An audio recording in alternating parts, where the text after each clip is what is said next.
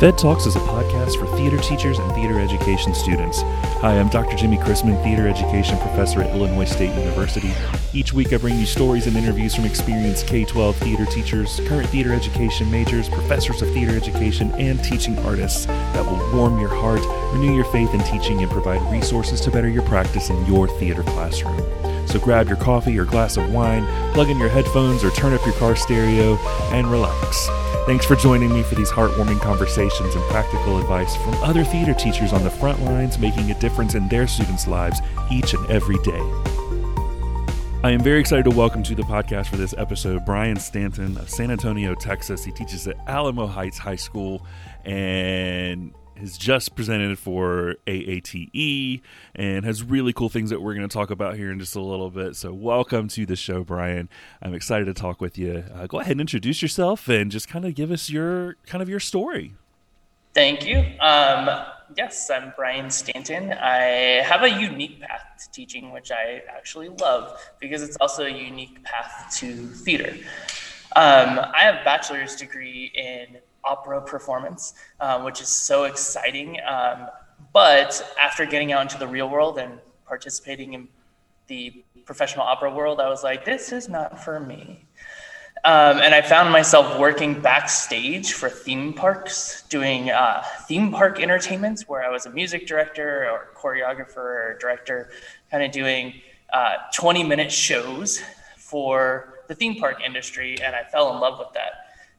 And at one point or another, I started doing contract negotiations for America's Got Talent or American Idol to have their people come perform at the theme parks I was working for. So I started studying law because I was working a lot in contracts. And then I moved from California, where there's a plethora of theme parks, to Texas, and I chose San Antonio because also there are theme parks here. And started my adventure here in San Antonio as a theme park event production manager, which is super fun. But all throughout my life, I've always known I wanted to be a teacher.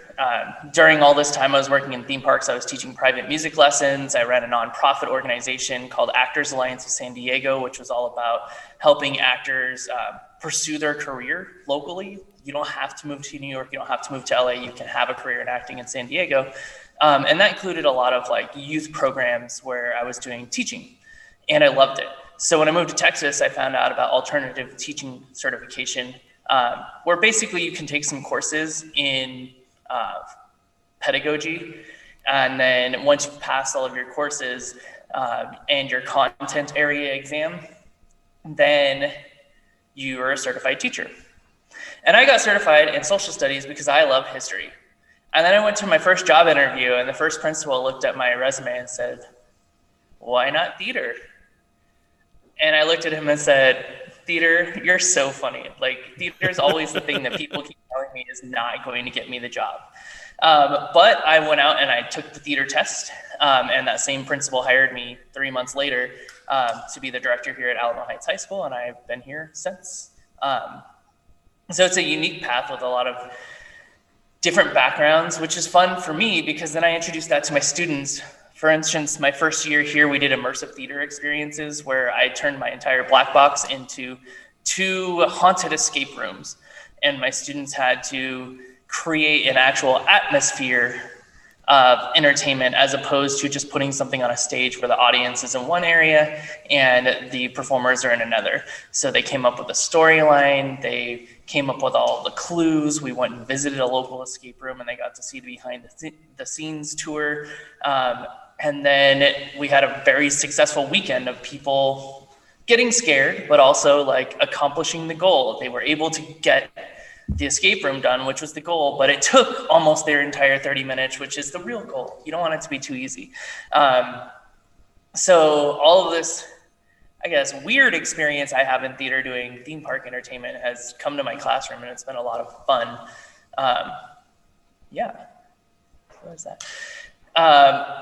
While I was in San Diego, I also volunteered a lot with the Boy Scouts of America. And I got really involved in training there. And I think that's what ultimately pushed my drive to get my teaching credential when I moved, because of the fact that I really loved working with the kids. And so I did a lot of work with training students or training leaders in Boy Scouts, and I loved it. And when I came to teach the high school, I kind of took that Boy Scout mentality of that it's scout-led, it's student-led into my program. And so now my program is very much student-led, where I feel like I act like an executive or artistic director of our program, and I have subcommittees that handle marketing, and all of my students have a role in show selection, and we've got a philanthropy committee that specifically focuses on how we do outreach to the community. We also have a team building committee, but we want to be fancy, so we call it Esprit de Corps. And they're all about just making sure that we've got the right vibe, whether it's in the room or on the stage or just like out and about on the campus. Their goal is to make sure that it feels like a family and not like that fake family that you see only in class.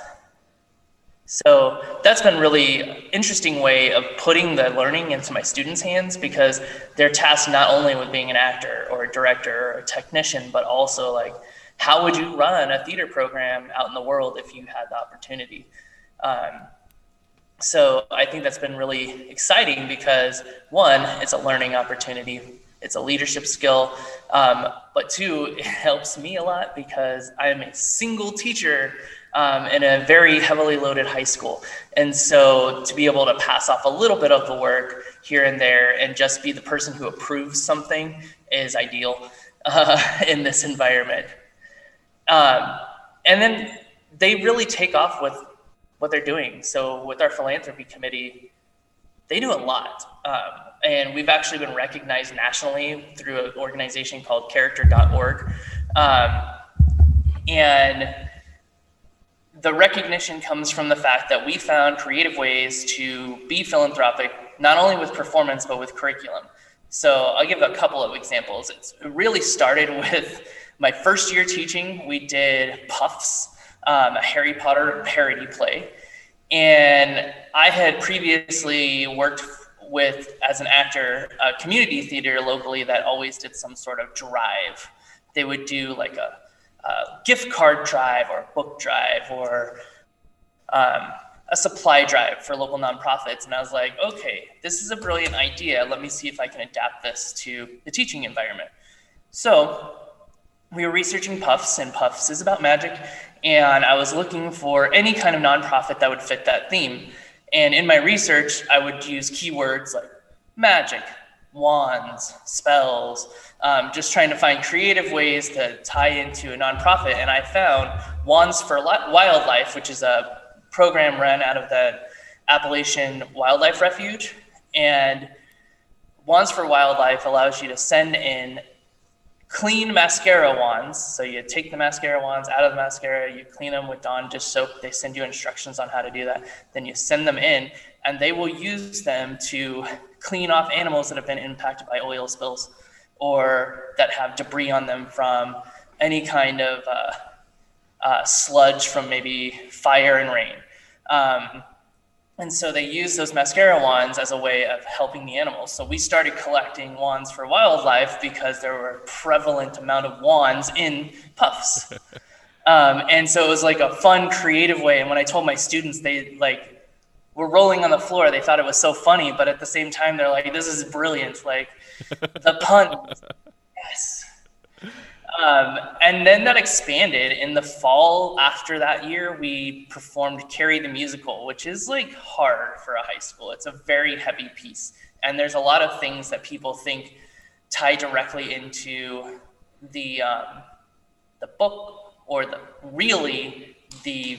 movie is what most people remember. And it's funny to me because Carrie is always pitted as the bad person. And one of the things I love about the musical adaptation is that they've talked a little bit about cyberbullying. They mention it in the stage notes that like they're out here videotaping on their phones, or they're filming on their phones, Carrie being bullied. So we partnered with a local organization called David's Legacy Foundation, and they were instrumental in passing a law here in Texas that focuses on consequences for cyberbullying and awareness and resources for students who are facing cyberbullying. And their story actually started at my high school. And I think that's why it's impactful, because there was a student here, David Molak, who was bullied. And ultimately he left our school for another school. But that didn't stop the bullying, because with phones, you can bully anyone anywhere. Ultimately, he ended up taking his life. And his parents started this foundation as a way of remembering David, but also like bringing to light how what you say on a phone, what you say anonymously behind a screen can be so impactful to a person. So when we did Carrie, we invited David's Legacy Foundation here, and they not only came to see the show, but they helped me curate talkback points. We did pre-show talks where we provided, before you'd even seen the show, we provided you with the resources to be able to help a person who may be suffering from cyberbullying, or find the resources for yourself. Their marketing team actually helped create our marketing for the show, because we included merchandise that was exclusively sold with lines from the play, from the musical, that tied directly into David's legacy message, which was Sue has a line that says, "What does it cost to be kind?" So we branded that everywhere. What does it cost to be kind? On t-shirts and all of these things, and sold them online. And all the proceeds from those sales went to David's Legacy Foundation, as well as a little bit of the ticket sales. So it was really like when Mrs. Molak, who is the head of the foundation, came to me after the show, and she was in tears just because of how impactful it was. The story we told was a little bit different. The iconic ending scene that everybody's like, this is when Carrie kills everybody. And they either get really excited or very angry about, turned into Carrie's own destruction. Like that last 15 minutes of the show is literally Carrie having a mental breakdown, to the point where she was staged to go into a ball and then kind of exploded. And that's when everything started falling apart, and she didn't make eye contact with anybody. She didn't look at them like, "I'm gonna kill you." She just imploded. Yeah. And it wasn't until like her mom tried to kill her and she like defended herself did she actually directly try to kill somebody. And so it changed the story a little bit without changing the story at all, because everyone still got what they deserved in the end. But you came out with a deeper appreciation of what Carrie had gone through as a person, that like bullying is not good, and somebody is going to be pushed to a breaking point, and sometimes that breaking point is internalized and they break themselves. And sometimes we see things happening on campuses where people are bullied and it's externalized, they break on other people. And so it helped to get a message across about bullying in a way that wasn't like, if you bully people, they're going to kill you, but more so like, you need to watch how it impacts the emotions of people. It's so powerful what you can do and say. And we just kind of been running with that for years now, finding ways to connect to the community and not preach, but have some sort of message that we can help out with. So we've done things like Spelling Bee. When we did Spelling Bee, we collected books and donated them to a local children's book nonprofit. We did a doll's house, and my students donated feminine hygiene products to a local women's shelter because they felt that the message of the show was about empowering Nora to be on her own, and like what she really needed was her independence. So these were tools that we could give to women in our own community to help them with their independence. And then curricularly, I found myself in my tech classes going, we're learning these skills that can help the world. And when the wildfires were raging in Australia, we actually got on the bandwagon, as it were, of people who were sewing healing pouches for the animals impacted by the wildfires. And we sent them off to a nonprofit that sent them off to Australia. And so my students did the research on which nonprofit we're going to use, which pouch we were going to create, what was easy enough for me to teach to my students who were just learning sewing. And the goal was, this is Technical Theater 1. We have to learn sewing and the basics of sewing, but you don't have to sew a complete costume. You can sew whatever, because the goal is to learn how to sew. So we took the pattern and we created over 70 of those pouches with students who had only been sewing for that project. And they were all sturdy and durable, using different cloths that were needed for healing, like soft cloths, but also cloths that could be cleaned or rinsed off.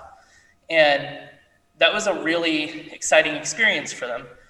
So when the next year came, I was like, great, we're learning to build walls.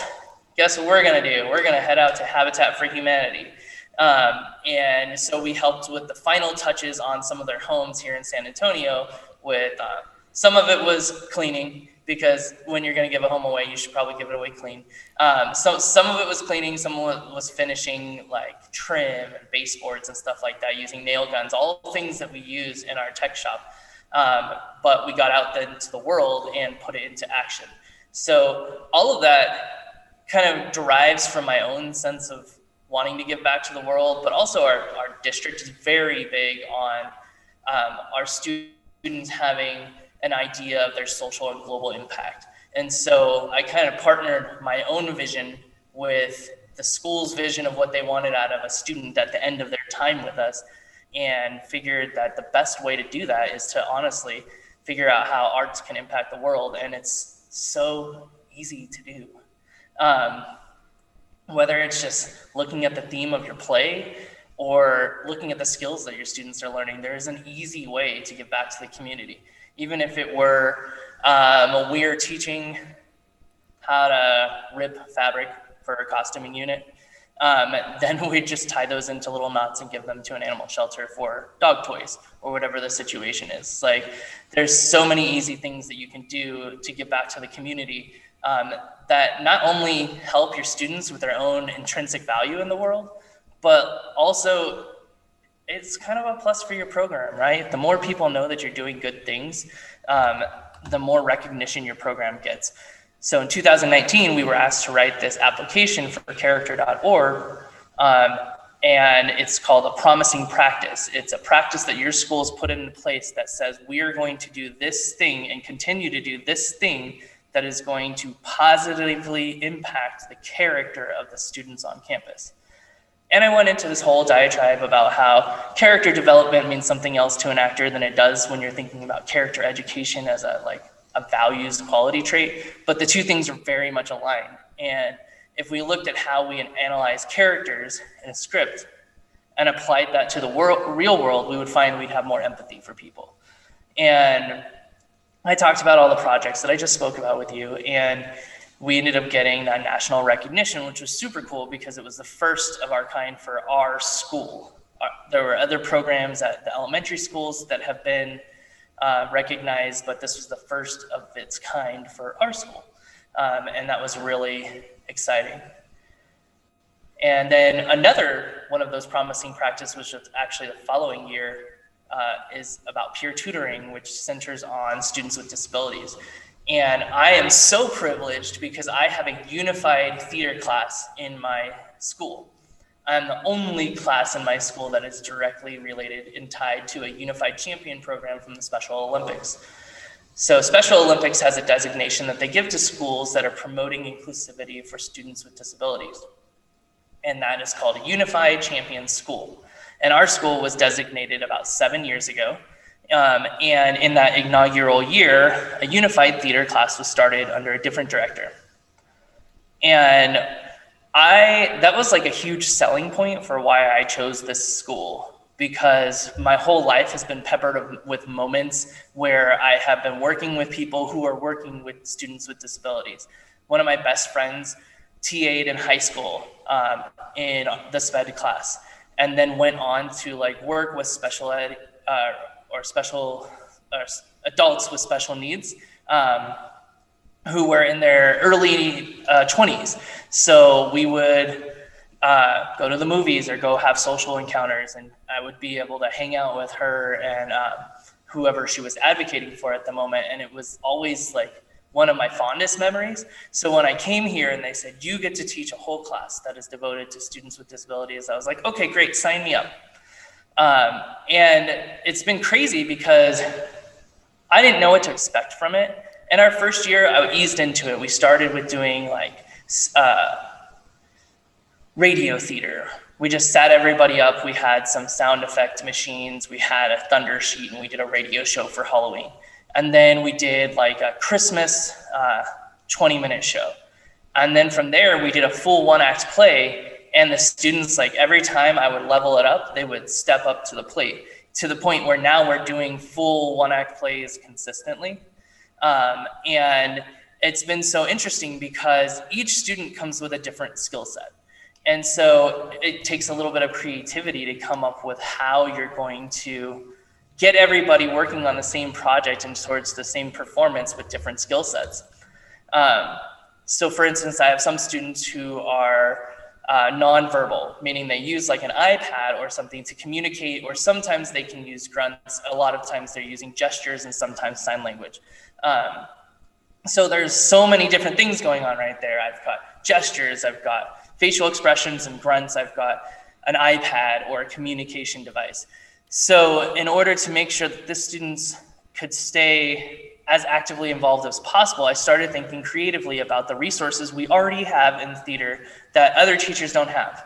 For instance, QLab and GoButton. So I downloaded GoButton onto 15 iPads that I have in my room, and the peer tutors who are assigned to work with students with disabilities, their job is to help with amplifying what that student is capable of doing. So for instance, if they're nonverbal, then we're going to teach the student how to use GoButton and how to cue their lines and how to listen for someone who is cueing them, and then to push the button to cue the line. And then I found that my Shure wireless adapters have a connector that connects to auxiliary. And so I'm able to connect the iPad directly into a wireless adapter and then play it through my house system. So my students who are nonverbal can cue their own lines that have been recorded by their peer tutor and then be actively participating in the production, which has been really cool to see come to life. Their parents like flip out when they see them push a button and all of a sudden the speakers are doing the lines for them, and it just helps it keep going. It's such an amazing experience, and that's just like one set of students, right? That is so cool. It's so cool, right? Like it's just using technology we already have and thinking about it differently. Like it doesn't have to just be this is for sound effects and cueing music. It could be this is for dialogue, and we're cueing someone's dialogue. That is so cool. Yeah. I have another student who, it's funny because he, when he was in middle school, was like incredibly grumpy and violent. And so I started progressively giving him more responsibility as we went on with our program. He's been in my program. He's a senior. So he started with me as a freshman. When I started at the school, this is now my 4th year. This is his senior year. And in his first year, he got one lead and like several supporting roles in the play. Lots of opportunities to talk. He has trouble with memorizing. And so his peer tutor was someone who would memorize the script and kind of whisper it in his ears, and then he would project the line out. So his first 2 years, that was the situation. This last year, we did a musical review in the class because a lot of the students really loved dancing. So we did a musical review in the class, and he became a dance captain. And he learned all the choreography from videos that I had sent out because I was teaching in a hybrid method. So even in this class, I had some students who were in person with me in a black box and some students who were at home, and so I would make videos. So he watched the videos for one weekend, he would learn all the dances, and then he came up and he would call out the things I was calling out on the video. And as I gave him more responsibility, what we found is like his streaks of like being angry and violent have slowed to, he had one instance like that in his junior year, And I'm hoping his senior year we can be free of instances, but that's the dream, right? Get to a place where we're teaching proper social skills and whatnot. And so he became a dance captain. He also had a lot of lines in the show and read his own lines and memorized them himself. And that just goes to show, like, it doesn't matter the student. If you give them a challenge, they can rise up to the occasion as long as it's within their wheelhouse. So by leveling it up from we're doing smaller types of plays to bigger types of plays, you've got somebody reading your lines to you, you've got somebody who's cueing your line for you, and once you remember, you start saying it yourself, to now you're going to read your own lines and memorize your own lines.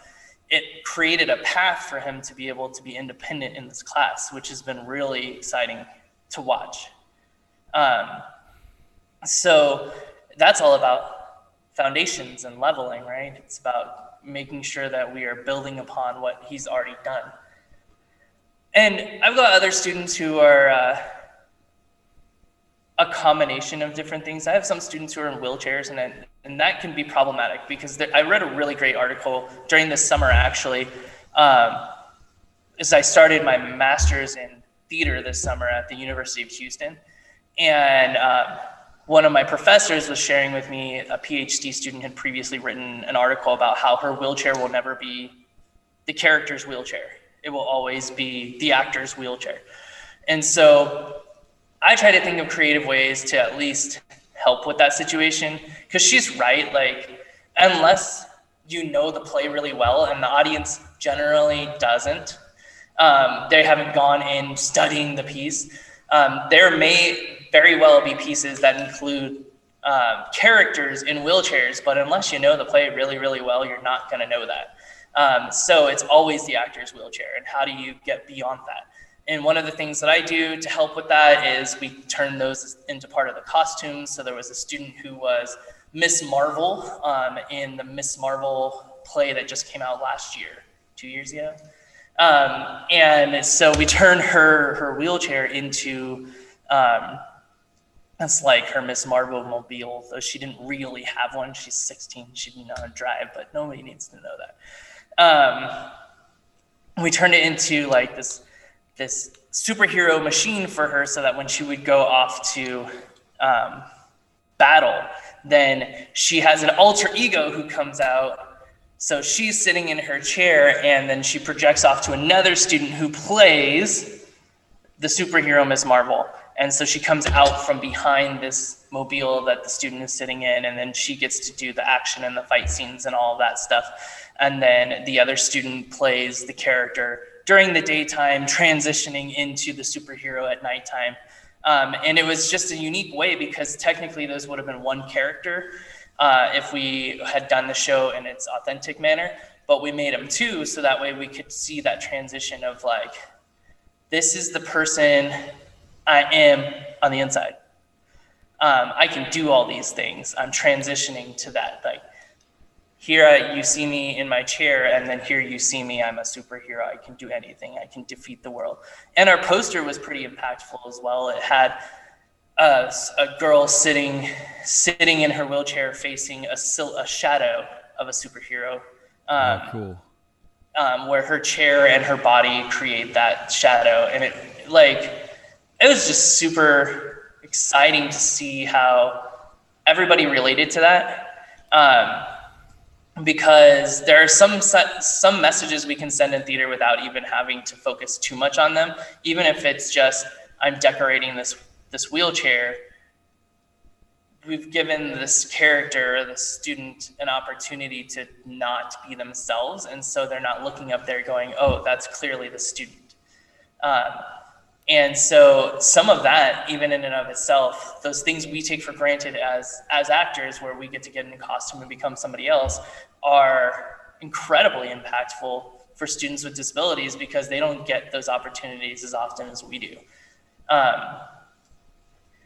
And then there's some things I do in that course that help with technicians. There are a lot of things that we do in theater that realistically could just be done by the push of a button, right? So it's a matter of finding the right skill and assigning it to the right person. So I've had a student who Didn't want to be an actor. He was put in my class, doesn't want to be an actor.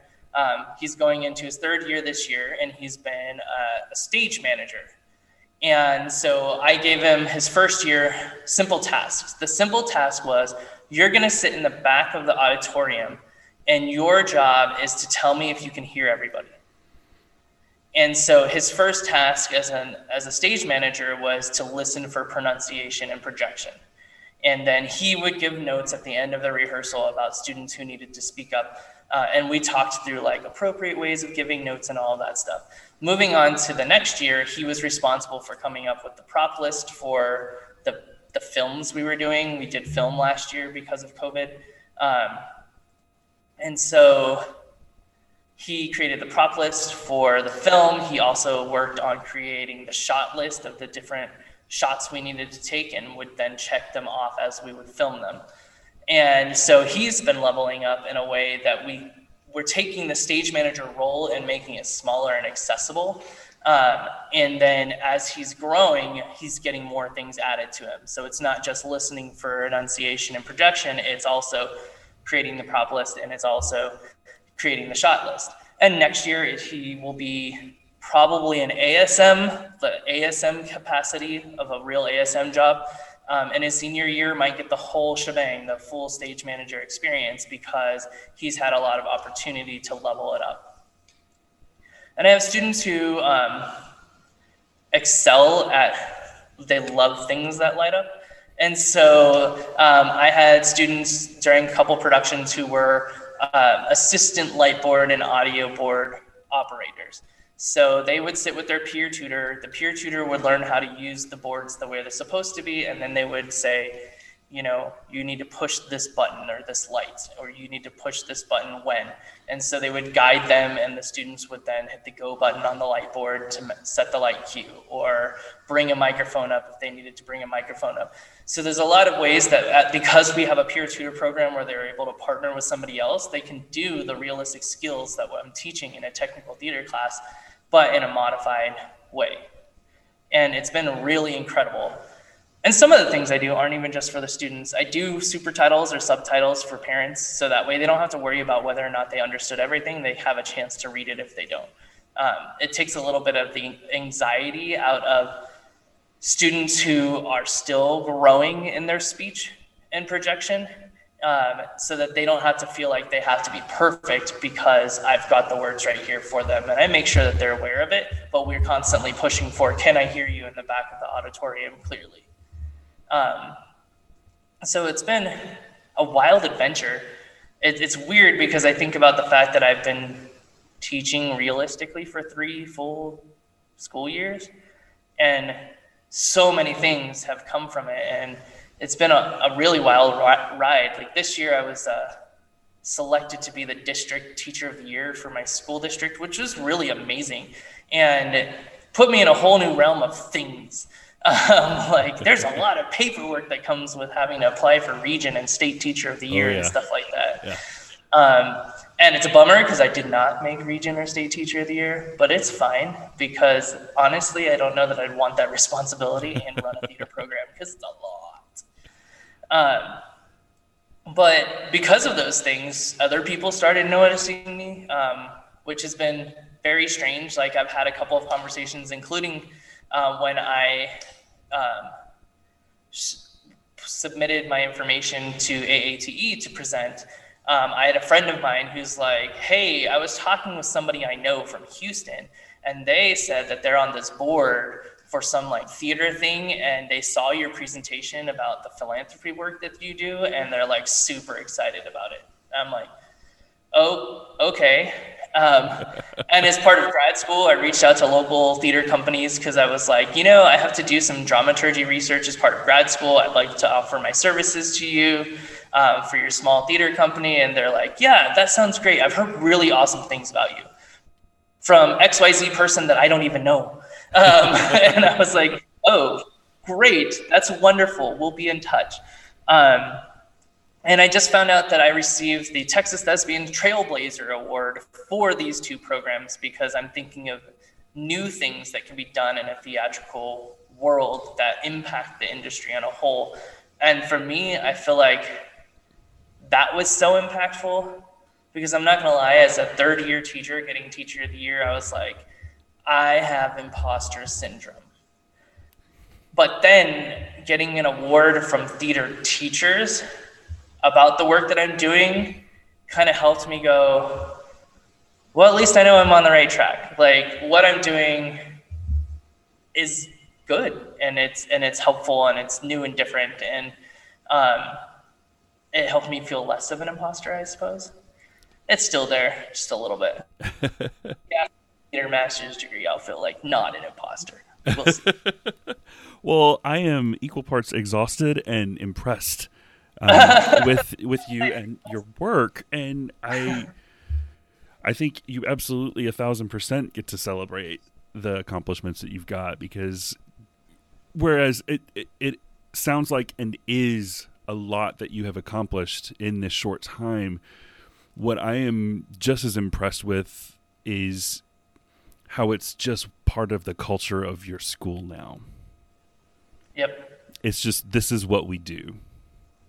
100%. It's not this one-off, oh, we did this, we've got this accolade, cool. No, this is just who we are and what we do here.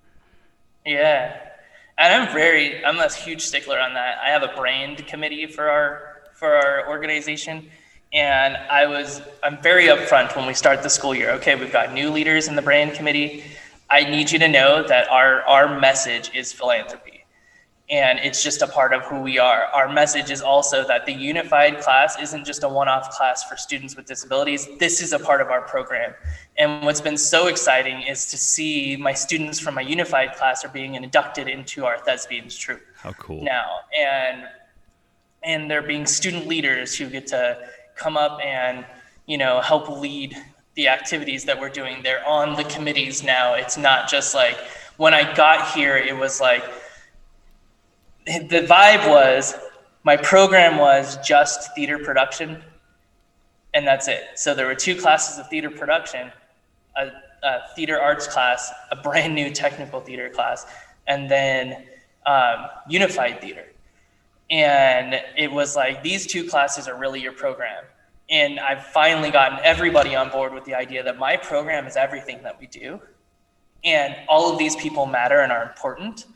And we have varsity letters, and my students with disabilities are getting those. They even get a special little emblem for being a unified student, because that's a part of the Special Olympics program. And it's just so exciting to see this idea that culture can be built around kindness, especially when we're in such an environment where the quick response is to be judgmental. Mm-hmm. And so I really harp on that. And it's funny because I find myself with having moments, and I'll be like, oh, that was a moment, folks. That is not who we are. And I'm going to address that in front of you. I'm going to show you what it's like to have to really think about the impact of what you said and see how it lands on people and go, oh, I am so sorry. I did not mean that to land that way. And I will be more considerate of my words. And to be able to have someone up in front of a classroom who's willing to do that, I think is so powerful, because I don't remember that from when I was in school. Yeah, I think that's actually just the teacher I spoke with this morning. We had that exact same conversation about the power of an apology and the power of admitting that you're human, and as the teacher being vulnerable enough to admit that and commit to doing better and learning better going forward.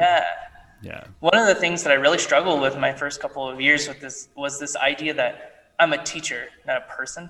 Yeah. And so that having a human response was like, what are you doing having this human response? You're a teacher. You're supposed to have the appropriate response always. And so having those moments where I don't, and I have to recover from them, is a great reminder to students and parents that I'm just a person. It's also helpful that I constantly bring my children and my husband around, to just reiterate that I'm a person, and these are my family, and I have other people to take care of. And so my focus isn't 100% classroom all the time. But at the same time, when I have those moments of weakness, it's important to or vulnerability or whatever you want to call it, it's important to address them. And so I had instances with my students even last year, and I think it's especially hard because of COVID. Like, we wanted to do so many things, but every time we tried to do something new, there was, another turn of events. And so it became frustrating because as the person who has to share that news with the students, you become the face of COVID, like you become the bad guy. And there was one instance where I went and talked with my assistant principal, and I was like, look, I am having a hard time right now because my students are just like, I'm not feeling welcome in my space, and that's not how it should be. And so I explained the situation about, turn of events and whatnot, and how in my excitement for sharing a new artistic direction with them about a play we were doing, I neglected to recognize their hard work on what we were doing before. And I said, we came back from winter break, and I was like, hey, I was talking with our other teacher from the middle school. We came up with this really great idea for our one act, and I'm so excited about it. And it's going to look so cool, and it's something that nobody's done. It's going to be great. But I neglected to say, that doesn't negate the hard work that you've already done. We just weren't on the same level, or I wasn't getting the directors weren't getting what they needed out of that set design or whatever the situation was. And because I didn't do that, then there's this backpedaling, right? And so having that moment where I went to my assistant principal and I was like, so the vibe is that, they don't want me to have emotions. Like, that's what I'm not allowed to have an emotional response to things about how they're treating me. But also I realized this because I was aware that I neglected to acknowledge their feelings about a shift in direction. And so it led to a really great conversation with my students that has led us on to an even better path going forward of like, what is the divide between student-led and, director-driven? And it came down to the understanding that, like, ultimately I have the final say because I'm the paid person who's responsible for everything that you do. But you still have the opportunity to do input, you still have the opportunity for design, you still have the opportunity for things, but sometimes I might have to change the direction we're going to because of the need of everybody, the budget, whatever the situation might be. And so really focusing on allowing those emotions to happen in real time, but then also acknowledging them at a later point was really helpful for building that bridge. And I think it's something that we are not trained to do. Because a lot of times we're just trained to suppress our emotions. And so we walk around with angry faces without realizing we have angry faces, and which was what I was feeling, right? That's how I was feeling this from my students because we're not training teenagers on how to express their emotions. So it was really like impactful to just sit in that moment and say, look, sometimes things are going to be rocky, but we're going to get through it. And everybody here is a valid human, and that includes me. I would love to know, like everything you're sharing is so inspirational, and it is very clear to me from what I'm hearing from you, whether you realized it that early on or not, but that teaching and being a teacher was a thread woven throughout everything you've done leading up to where you are now. That's funny. I think it is. I go back and hindsight is 20/20, right? So when I think back at everything I've done, I've always wanted to be a teacher. When I was in high school, I thought I was going to be a choir director. And ironically, I had an opportunity recently to conduct a community choir, and I was like, no, thank you. I found my wheelhouse. But I wanted to be a choir director, and in California, the credential problem is a little different, and I just couldn't afford it. I couldn't afford the time. I couldn't afford to go to school full time without being able to work, or to go to school full time and continue to work at night for an additional 3 years. I just needed to be on my own 2 feet because I paid for school, student loans, paid for school myself. I didn't have scholarships. I didn't have help from parents. And so because of that, there's just a lot of pressure. So one of my first desk jobs was working for a company that helped teachers find music students nationwide. Their goal was to provide music lessons. And it started out with face-to-face lessons and then eventually went to virtual lessons as an option, especially for people who were in rural areas and whatnot. And so I spent all this time working with teachers on how to make their lessons impactful to keep their students around. And then when I went to SeaWorld, I did a lot of training work. I worked a lot on process improvement, which is really boring. But it's basically how do we fix this process that we're doing to be more efficient and to provide the most value to the company? So it's funny because when I do things here on campus, I have this process improvement brain that assesses everything. This is not really efficient. We need to think of another way to do it. And so I actually help out the front office a lot with this would be a much better way to use this form or whatever. When someone rents the auditorium, I have a new form now where I get all the information I actually need, and it's not just contact Mr. Stanton. So I did a lot of training and work with different departments and whatnot. But then, as a director or music director for various shows, you're teaching people the music, and it's part of the process. And I think that a lot of people don't realize that directors, music directors, whatnot, that you're a teacher, whether or not you think you are. Because even if you are directing a show, your job is to teach people your vision. Yep. And so at some level, you're being a teacher. And so I think it's been there. It's always been there. And that's why it's so exciting to finally be here, because I feel like it's where I was always supposed to be. And everything that I've done up until now has kind of led me to this point in indirect ways. And it has helped me with creating this environment that my students get to mold. Because I'm very blunt with my students. I'm this is my 4th year teaching. So we got mistakes. Mistakes are going to happen. But guess what? You're a part of the process, and you're a part of the problem-solving committee. You're a part of the group, so you get to help with figuring out how do we minimize mistakes and how do we minimize these situations. And so it's been a wild ride getting here. And along the way, adopting 4 children, there's just so much going on. But it's so comforting to feel this is it. This is what I'm supposed to do. I finally found my career, as opposed to something I enjoy doing, and just that. I think one of the things that I love about the things that you have in place with your program, with the philanthropic theater and empowering your students with disabilities, is your whole program is seeing that they're not the center of the world, that there's something bigger. There's more to what we're doing with this, and there's something bigger and better to strive for in the work that we're doing.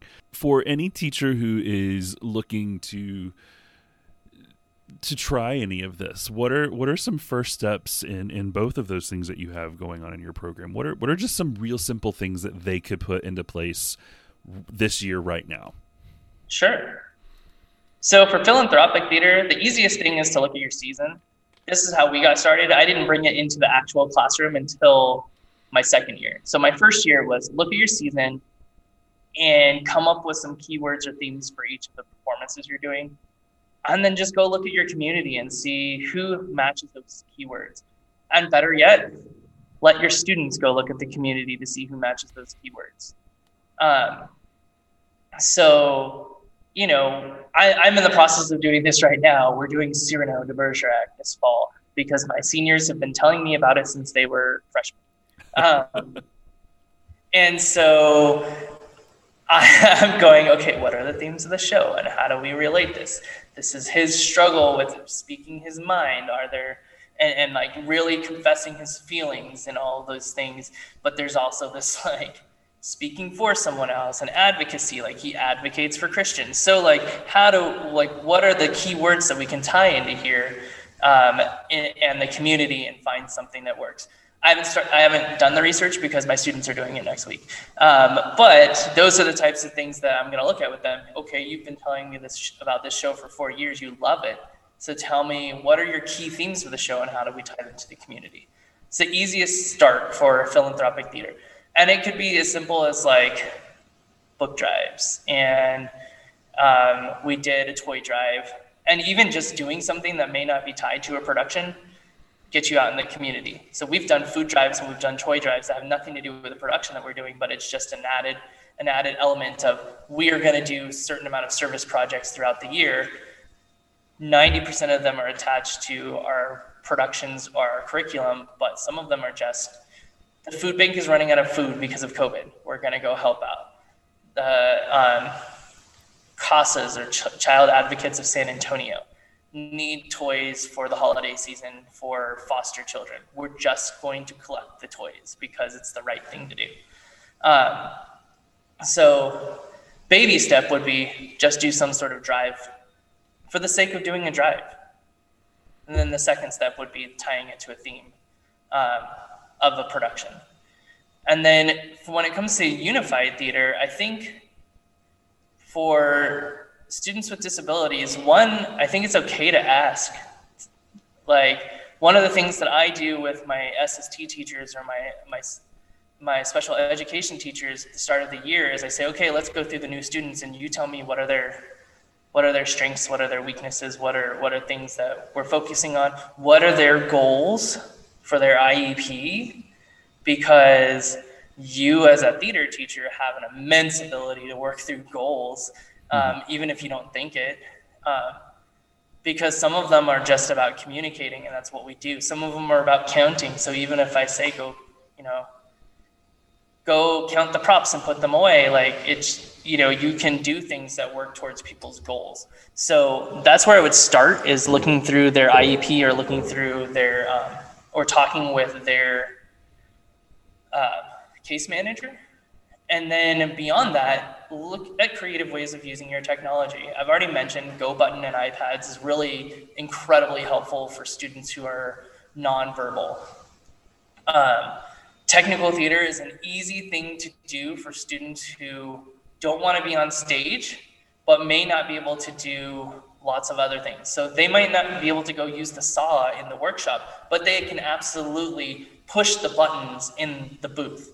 So it's about finding people where they're currently at and working towards that. That's something that the middle school teacher for our district, she said it was one of her greatest learnings my first year here, was she's constantly pushing, not for perfection, but to like get to a certain level.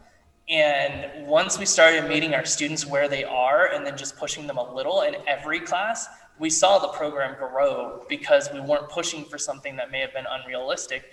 We were just meeting them where they are and then finding the one or two things that they should work on. And I think that is incredibly impactful for students with disabilities, because you're focusing on what they can do, not what they can't. And if you're going to start a program like this, I highly encourage it. This year, we're actually offering our first Unified One Act Festival. We're going to mimic the Texas UIL One Act Festival. And we're going to do it for students with disabilities and unified programs where they've got peer tutors helping them out to do a 20-minute one act play in May of this year. So I'm going to be working over the next few months to solidify all the details, so that when I go to Theater Fest and Texas Thespians Festival, I can speak to these things and invite other school districts to come to our campus and participate in this. And then afterwards, the Unified Club is throwing a big party in our new cafeteria. So there's so much that can be done just by focusing on what people can do, instead of our constant focus on what needs to be improved, I suppose. It's a shift in mindset, but once you get it, it's pretty easy to put in place. And you can compartmentalize. There are some students that I push harder than others, and some students were like, okay, on this day, we're gonna meet you where you are because I'm reading the room. And I can see that we're all sitting in a place where, like, this is it. This is what we've got. Great. So let's do what we can with what we have, and then we'll choose a different day to push. I know the work that you do has to feed your soul and has to feed who you are as a person and a teacher. What outside of your school building also does that? I know you have 4 kids, you got a husband, all the things at home to take care of. How do you feed you outside of that building? Oh, that's a great question. I'm still working that out. It's ironic, but starting this master's program this summer, I think definitely it works at helping me fix my goals and focus on my goals for school. But like, it's the first time I've done something since I started here where I'm feeding my cup of knowledge for myself. So in my grad program, I am the actor, I am the director, I am the dramaturg, I am the set designer, but not because I'm doing a show for school, but because I am those things and I'm going to work on bettering my skills for myself. So for me, that has been really impactful, but that's only during the summer. During the school year, I just love to sing. So I mentioned I have a degree in voice performance and opera performance, and so I will just put on headphones and sing. Sometimes in my black box, which is where I am right now, despite the background. Sometimes in my black box, I will just sit here and belt as loud as I can with my earbuds in. And then I just recently, last year, because I moved closer to town, so I was living on the outskirts of San Antonio, and now I'm actually living in the center of town, sort of. I purchased a bike, and I like to go on bike rides. When I was a kid, I rode my bike everywhere, and so I'm trying to get that guy back. So I now live 1.5 miles away from school, so I'm making it a goal that at least once a week I'm riding my bike to school.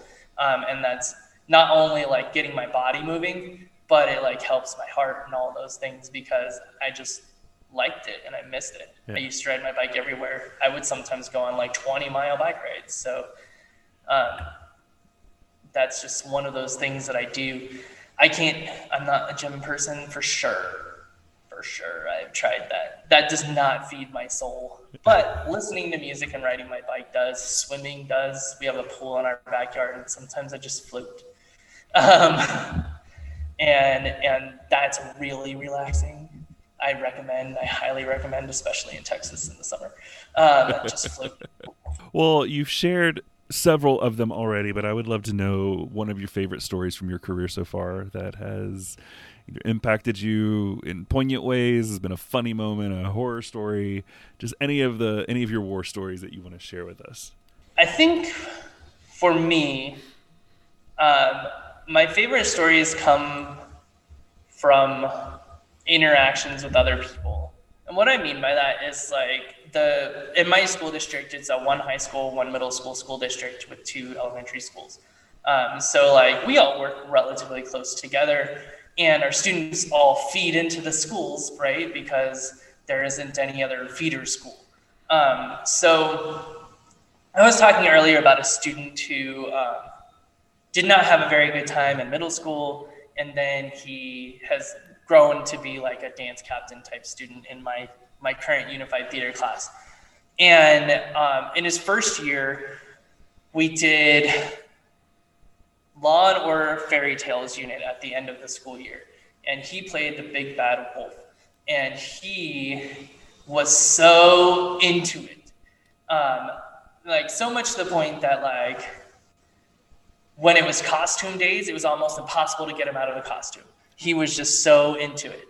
And when the middle school teachers came to see the performance, and this is someone they had been working with 8 months ago, and they saw him up on stage and they saw him performing as the big bad wolf and getting in the character and howling and running and doing all of these things. She was in tears. And for me, I was like, this is it. This is an aha moment of like, look at what this person is capable of doing. And just how impactful the work that we do in a theater classroom is for people even outside of it. So I have even earlier this week had done a leadership academy with some other teachers in my district, and one of the special education teachers from the middle school made the same comment, that he saw this student as Frosty the Snowman in Santa interviews, and he had to melt on stage. And so then he goes through the process of melting on stage and falls on the floor and whatnot. And he's a student who's very like, I don't want to do anything but sit up in my chair. And so the fact that he like melted on stage, and these the teachers from the middle school were like, I don't know how you made that happen, because it's almost like he's a different kid. And I honestly want to one day do a study, maybe if I ever get an ED or something, or a doctorate. I want to do a study on like students who take the acting class for students with disabilities and those who do not, who are in the same programs. Like, how do they change emotionally, academically, and all that stuff? Because I can see it through observation. It will be so interesting to see data. And then maybe we can push this out there. Like, there's so much information about how music education is the thing that really helps kids. And I'm like, but theater is immensely helpful, and not just academically, but like emotionally. Well, I think, and this is just Jimmy's opinion. Music folks are far more organized and far more unwilling to accept less than what they're asking for than we as theater people are. I think we compromise, and we may be loud on stage and loud in our classrooms, but we're quiet elsewhere, and I think that needs to change. I agree 100%. I'm just like, as a music person who is now a theater person, I think maybe I'm more outspoken because I have an extensive background of being a musician and having been trained by music academia. But I absolutely agree. I think that there needs to be more and louder advocacy for theater programs. I actually am talking about that with the advocacy committee for Texas Thespians. Like, how do we get people speaking louder about what we do? Yeah. Well, keep me posted on that, because I'd love to hear how those conversations go. My final two questions are the ones that I ask everyone, and that first one is, what is a resource that you have used or are using that is a must-have for theater teachers? When I am in a crunch, I generally go to like the BYU database of educational lesson plans for theater. I found that to be incredibly helpful when I need to look at something the way someone else has structured it and then figure it out for myself, because I do view things in a different way, but like sometimes having the material and then being able to rearrange the puzzle makes it easier to come up with a lesson plan. Educational theater consultants is another program that I'll go to find curriculum resources that definitely help when I'm in a crunch. This year, I've taken it upon myself to rewrite my acting scope and sequence without using those resources, and like really figuring out what does it mean for me to teach these things. Because when I started, I was hired in July, we started in August, and I had 1 month to figure out what I was teaching. And I've been kind of doing the same things.